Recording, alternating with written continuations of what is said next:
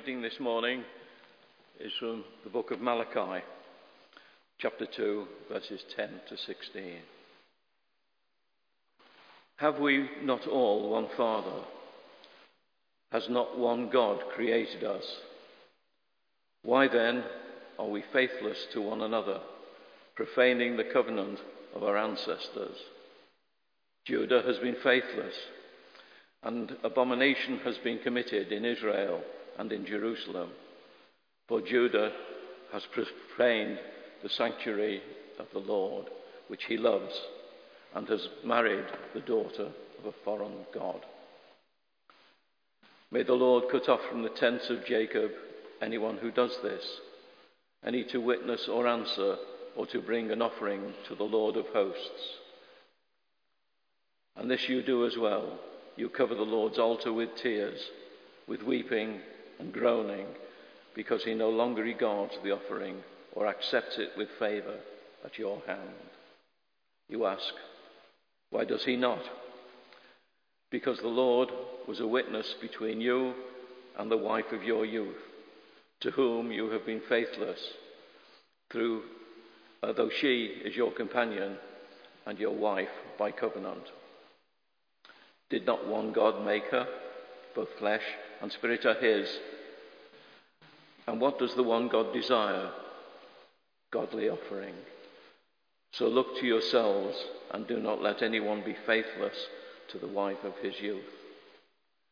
For I hate divorce, says the Lord, the God of Israel, and covering one's garments with violence, says the Lord of hosts. So take heed to yourselves and do not be faithless. This is the word of the Lord. Please stand for the gospel reading.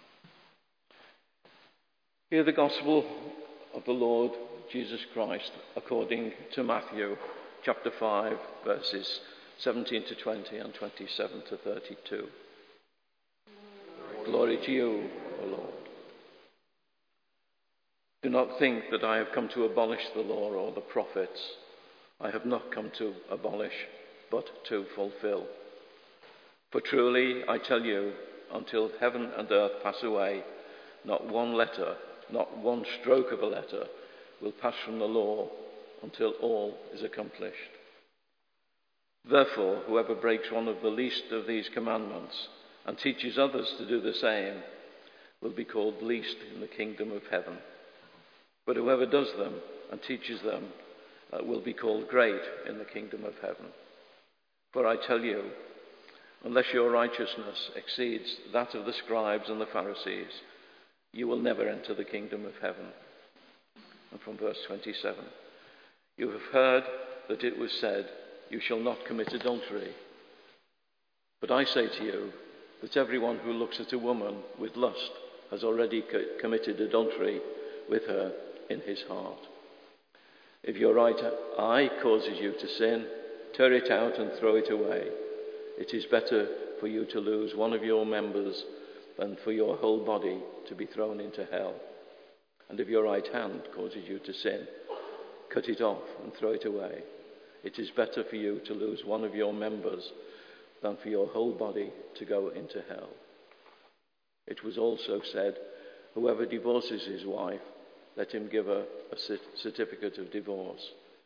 But I say to you that anyone who divorces his wife, except on the grounds of unchastity, causes her to commit adultery, and whoever marries a divorced woman commits adultery. This is the gospel of the Lord.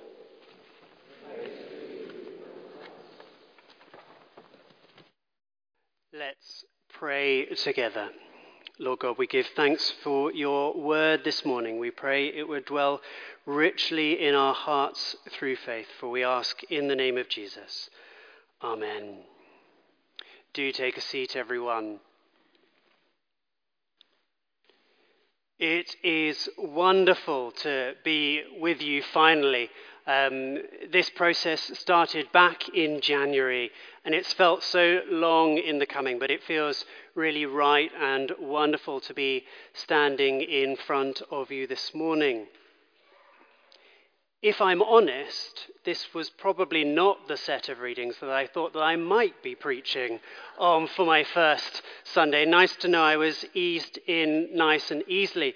I did watch the services last week, and Hannah got Malachi 1, and I know she was slightly overwhelmed by that as well as a lay member of the diocese staff.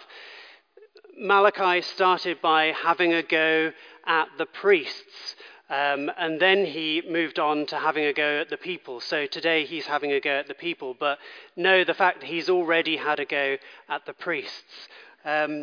Part of the reading we didn't hear was the end of 1, and if you go back, a summary of end of 1 in a semi-literal translation is, if you don't improve, there will be dung on your faces. And it actually does say that.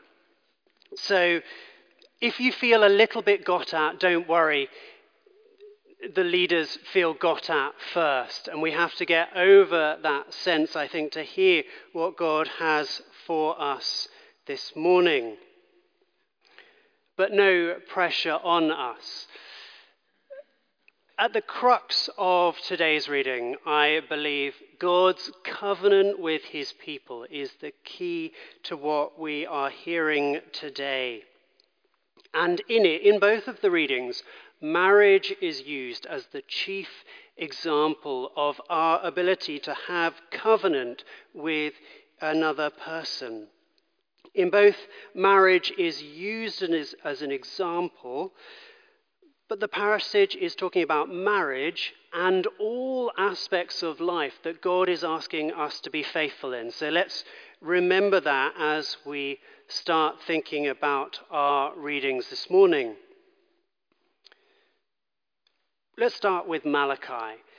If you know anything about Malachi, you might know where it sits in the Old Testament. It's sort of well known because it's the last book in the Old Testament. Some of the smaller prophets are put towards the end, and it sort of bookmarks. We know that Genesis comes at the beginning and Malachi comes at the end. And so I think we can assume that the people of God, by the time of Malachi, should have known who God was, should have learnt some lessons about the God whom they are meeting. And so when Malachi writes to the people, it's unsurprising that he's quite direct when they haven't learned the lessons that he feels that they should have done. Now, one of the cautions that Malachi gives is against marrying followers of other gods, which sort of could seem difficult. Why? Is God anti-foreign? Absolutely, God is not. But it's important to see this as a great example as we begin. Why would God make something like that a request from them? This is in Malachi. This is not in other parts. Malachi has known God's faithfulness. And what have the people done? They have very easily fallen away from God. Remember the time when Moses went up the mountain to collect the stone tablets? What did he find when he came back? The people had made a golden calf, and that looked like the gods of the people around them. What had they done? They had hedged their bets.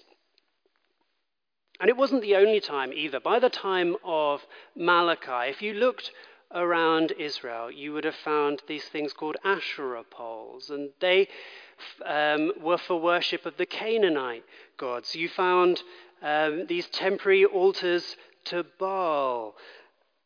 You found all over the place that the people had sort of forgotten about God, or maybe they had hedged their bets a little bit. They had decided to just keep something in their back pocket, just in case God hadn't come out for them. So as we start this reading for Malachi, he is saying to them, he is reminding them, do not lose focus. Rely solely on God. And actually, you can't complain if you've hedged your bets and God doesn't listen to you. Now, God, when he made his covenant with his people, he said, I am your God. This is what I have already done for you. This is who I am. And in return, I ask for you to be faithful to me, to trust in my provision. Trust that I am faithful for you. If you've heard from Mark, I am married. My wife is called Caroline, and we have an 8-month-old Vizsla. Vizslas are a type of pointer. They're quite a large dog, and he is very much like a toddler. He is an 8-month-old, 20-kilo barrel. And if you've ever had an 8-month dog in any type, you probably know they have bad habits. Every dog seems to have a random set of bad habits. And our particular dog has a real thing for cardboard, which, is probably not the worst of the bad habits. But it means he goes around the house looking for cardboard. His favourite things in life are the little tubes that toilet roll comes on. There is no greater thing than we've finished a toilet roll and we can give him that. Like, he will be so excited.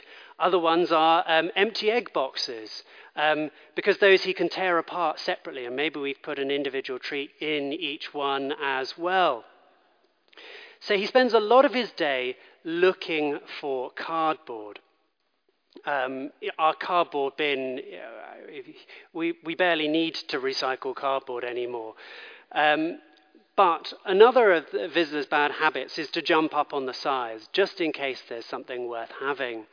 And you can sort of maybe guess where this story is going. We heard a massive crash in our kitchen, and the Oakley ran out of the kitchen, obviously knowing he had done something wrong. And we went in there to find the box of eggs that my wife had bought half an hour before had all been smashed. And that was not the box of eggs that he thought he was going to get. And the thing was, all of the eggs were smashed, all 6. Sometimes you lose 1 or 2, but this was an absolute catastrophic one. And my wife was really quite upset, unsurprisingly. He wasn't really looking for the eggs, he was looking for the egg box. Now, what's the saying? Don't keep all of your eggs in one basket. We definitely lost all of them. It's quite tempting to now store them all over the place, just so we don't lose all of them. But God, doesn't he? He calls us to store all of our eggs in one basket.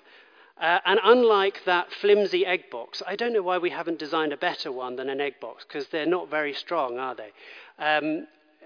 We can trust in God for our provision because we know he is faithful. We know he is faithful because he has shown that he is faithful in the past. We know that he is faithful in our lives, and therefore we can trust him to be faithful to us in the future. Now, the people in Malachi seem to be upset because their sacrifice no longer seems acceptable anymore. Maybe it is something to do with the priests and what they have been doing, and definitely they have been off sorts. But from the reading, you get the sense that actually the people are a part of this as well. Especially actually in the lines about marriage. And in that sense, you get the sense that it is about marriage, but it is about more than marriage as well.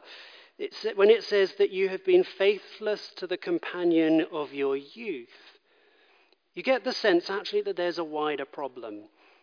It's not just the priests, it's not just about marriage, but they are being faithless in all aspects of life.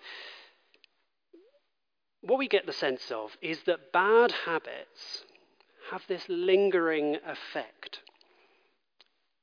And I don't think it's that they did bad things in the past and now things are all right, but they're being punished. I actually think that it's indiscretions, bad things, have led them to act and be in a different way ever since.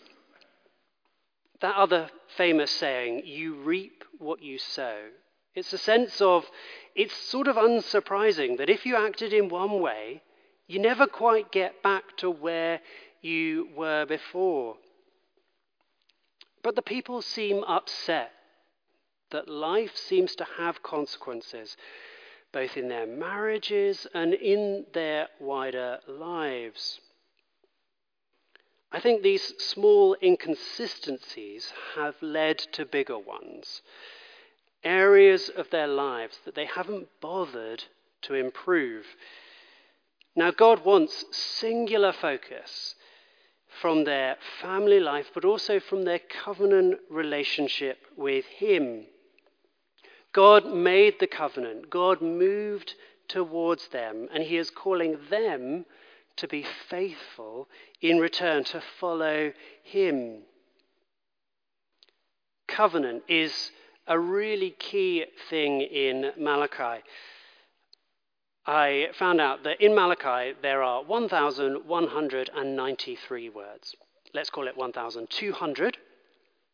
And in it, Malachi talks about covenant 7 times, which seems a sort of reasonably large number, but maybe not the biggest. But then if you compare that to all of the other books in the Old Testament, apart from 4 books, that's 10 times the average. Malachi really knows, come the end of the Old Testament, come all of the people's time with God, covenant is the thing they need to remember. That God has come to them, he has shown who he is, he has shown that he is faithful, and that the people are asked to be faithful in return. So Malachi, when he implores them, stick with the God of your youth, you get that sense.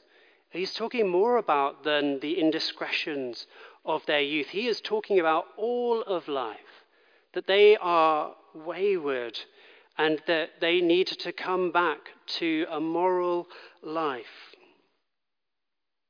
And all we need to do is to trust God, be faithful to him, be faithful to the God who has always been faithful to us. Now in this moment, God is showing them some tough love. When it says, the altar is stopped up, he is not receiving their sacrifice. Remember, this is tough love. This is not faithlessness. This is God wanting his people to turn to him. This is God being unchanging, not God changing. Now, how do we know that God has been faithful? Malachi is we can think of it as the last book of the Old Testament, but God's faithfulness didn't stop in the time of Malachi. Around 3 centuries later, God's faithfulness comes together in the person of Jesus, who we hear of in our second reading. And our second reading comes from the Sermon on the Mount, which we read from the Beatitudes at the beginning of the service. It's a wonderful set of times of Jesus saying how God sees the world, and he sees it in a different way from how we see it. I think the Beatitudes and the Sermon on the Mount are a difficult thing for us to understand, but if we see it as how God sees the world and how he asks us to see the world. In this passage that we heard today, Jesus talks about the law of God, which are the instructions. They are God and his relationship, his speaking to the people. Jesus says, "Do not think that I've come to abolish the law or the prophets. I have not come to abolish them, but to fulfill them." So Jesus is not doing away with them. He seems to be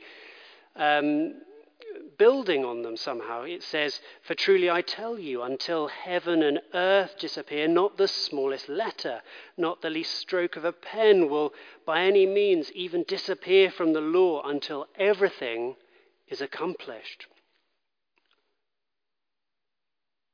Now, I just sort of look at that and go, wow, is Jesus actually putting an extra layer on? Is he actually going even further than Malachi went?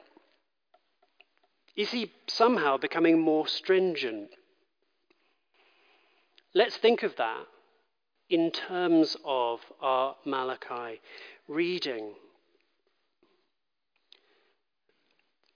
God, through Malachi, was berating the people because of their inconsistencies. Their belief that they could get away with hedging their bets with other gods, with having marriages that weren't 100%.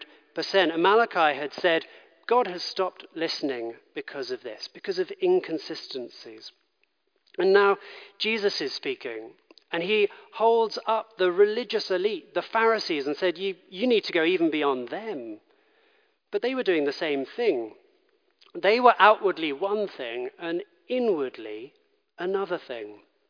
We see that same thing that was happening in Malachi still being an issue in the time of Jesus.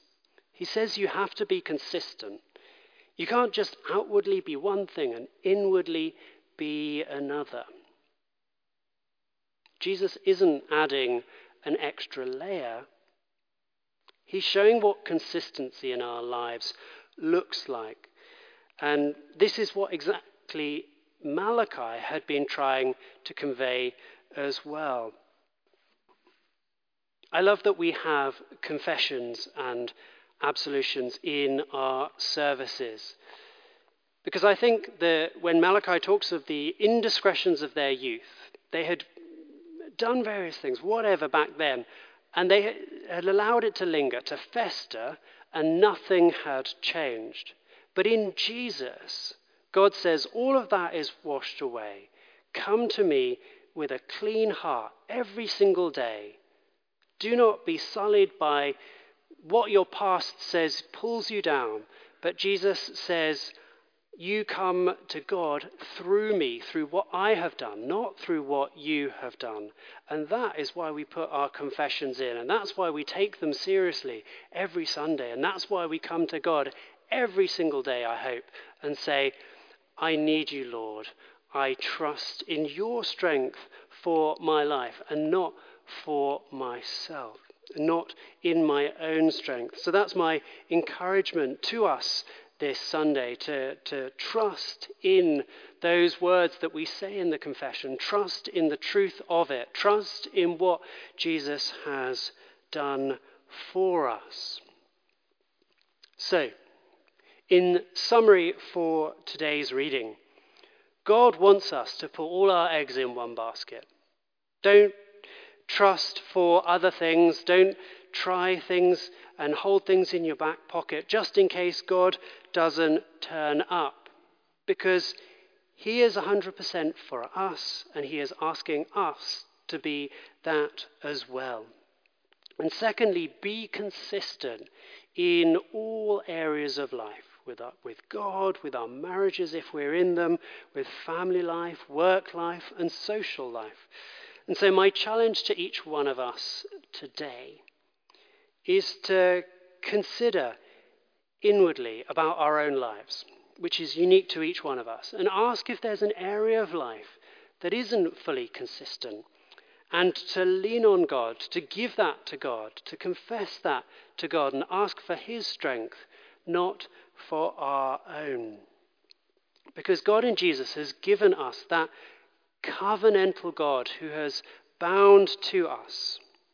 So will we today and always be equally committed to him, to his goodness, so that we can thrive in the community that God has placed us. Amen.